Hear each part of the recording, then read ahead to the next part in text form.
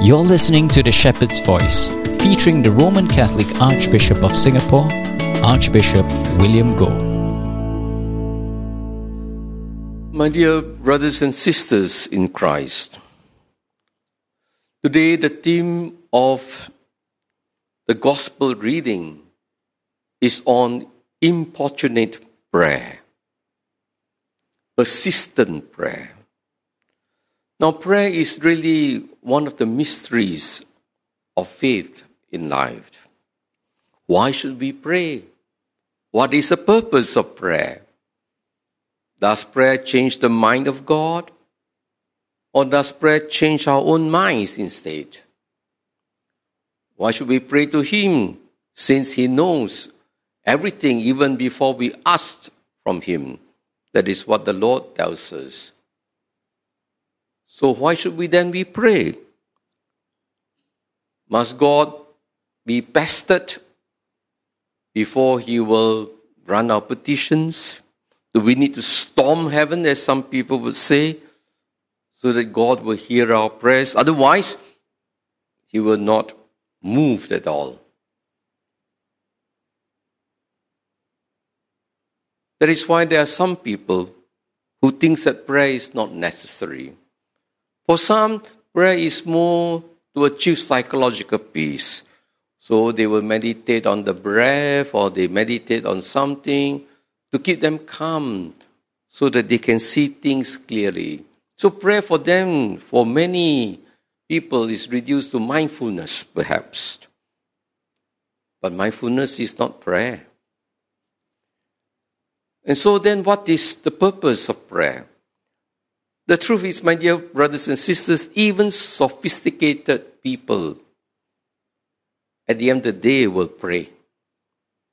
Like a child when they are desperate. In times of emergency, automatically they will cry out to God, "Lord, help me."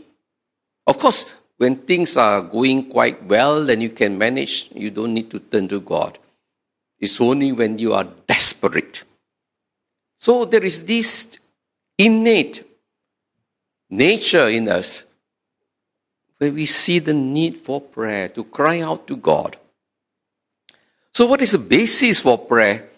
Jesus Himself is our basis for prayer, because Jesus Himself prayed.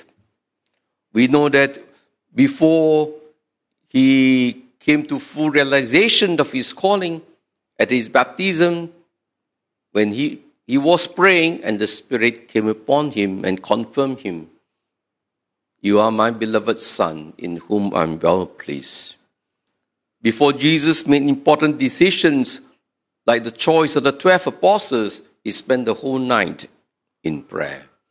When Jesus was in distress, knowing that the passion was before Him, He spent the whole night at the Garden of Gethsemane in prayer.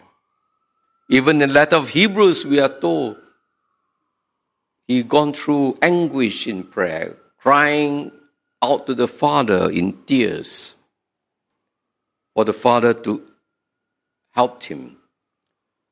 So, my dear brothers and sisters, Jesus set for us an example of what it means to pray.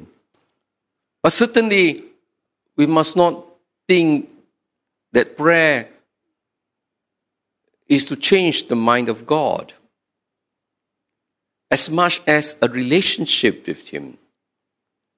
In the Gospel, Jesus made it clear, it doesn't mean to say that if we use many words, then God will hear our prayers. Prayer is important to cultivate a personal relationship with the Lord. Prayer is what I would describe. Like now we begin this synodal process, this journey. Prayer is for God to journey with us. He doesn't treat us like idiots. God knows that we are made in His image and likeness. He wants us to be intelligent. Don't be foolish. And so God is journeying with us like a father and a child. That is why He taught us the Lord's Prayer. When you pray, you say, "Our Father." That's a relationship. When you have a relationship, God helps us to process ourselves. What does the father do when the child comes to him? Besides processing, sometimes the fathers intervene. The father will hold the hand of the child, will help the child, but sometimes the father doesn't do anything, just to listen, just to encourage the child. You can do it, son. Go ahead. Try your best. And so that is what prayer is all about. Actually, prayer is really a relationship with God, for God to journey with us. That is why prayer requires trust. It builds up this intimate relationship with God. Coming to know ourselves, understand our own needs, our own struggles, and at the same time, knowing that the Father will step in when it is needed. Indeed, today in the Gospel, Jesus gave us the parable of the unjust judge. God is not like this unjust judge. Has to be pestered in order for him to say yes. God is certainly concerned about our life, about our happiness. And God certainly will bring justice to us and for us.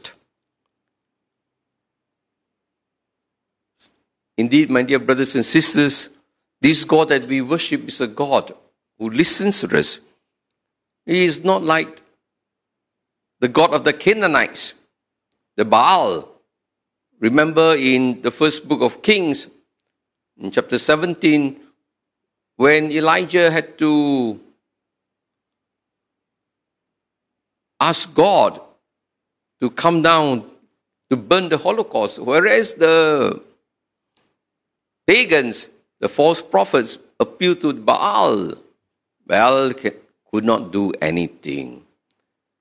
And so it is important, my dear brothers and sisters, that we turn to God with confidence, just like Elijah. Just tell God in confidence, and God will certainly come to our help. That is why in our own prayer life, we should not be weary, and that is what the Lord is reminding us. When we are praying to God, we should not give up too easily. Because there are certain times when the Lord wants us to be purified in our desires. He wants us to think through what we are asking, whether it is really good for us.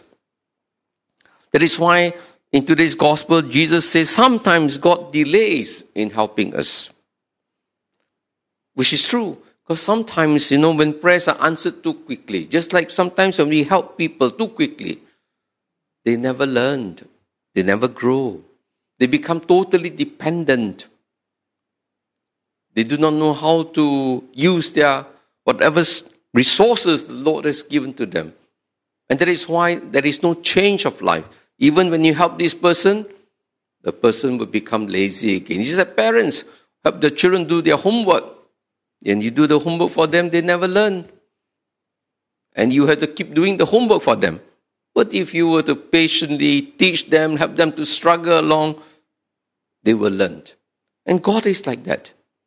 That's why He says, yes, sometimes when God delays, it does not mean to say He is not helping. He is helping us. But I think more importantly, not only God delays, sometimes in helping us, you must understand that the wisdom of God, as in today's first reading from the book of wisdom, is different from man. God does not always answer our prayers according to what we think it is. What we think is justice is not the way God thinks. It's just our human projection on God. You take the case of Jesus. When He was in the Garden of Gethsemane, what did He say? Father, take the cup away. Did God hear His prayers? The book of Hebrews tells us He did.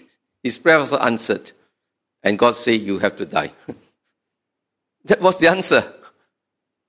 And Jesus embraced the Father's will. So, it's important for us that the way we want things to be done, the prayers to be answered, is never always according to what we think should be answered. God knows better. And so in the case of Jesus, he allowed Jesus to die so that he could vindicate him in the most powerful way by raising him from the dead, by helping him to establish the kingdom that he has entrusted to him, a kingdom that is everlasting, because it was only through his death that he could conquer death and conquer sin. So, my dear brothers and sisters, we need to trust in God. When we pray, we need to surrender our lives to him. He knows best. And that is true. When we were little children, we know our parents, they know best what is good for us. And so today, we are asked to have this kind of faith. That is why today the gospel concluded by saying, when the Son of Man comes, will he find any faith on earth? In the first reading, we are told that God was with the Israelites in the Exodus, in the desert. God was always looking after them providentially. And we too need to trust that this God, whom we loved, whom we worship, he too will be with us. And so it is important, my dear brothers and sisters, that we continue to pray with confidence, with hope. Amen. Thanks for listening to The Shepherd's Voice, featuring His Grace, Archbishop William Goh. This podcast is brought to you by Catholic SG Radio.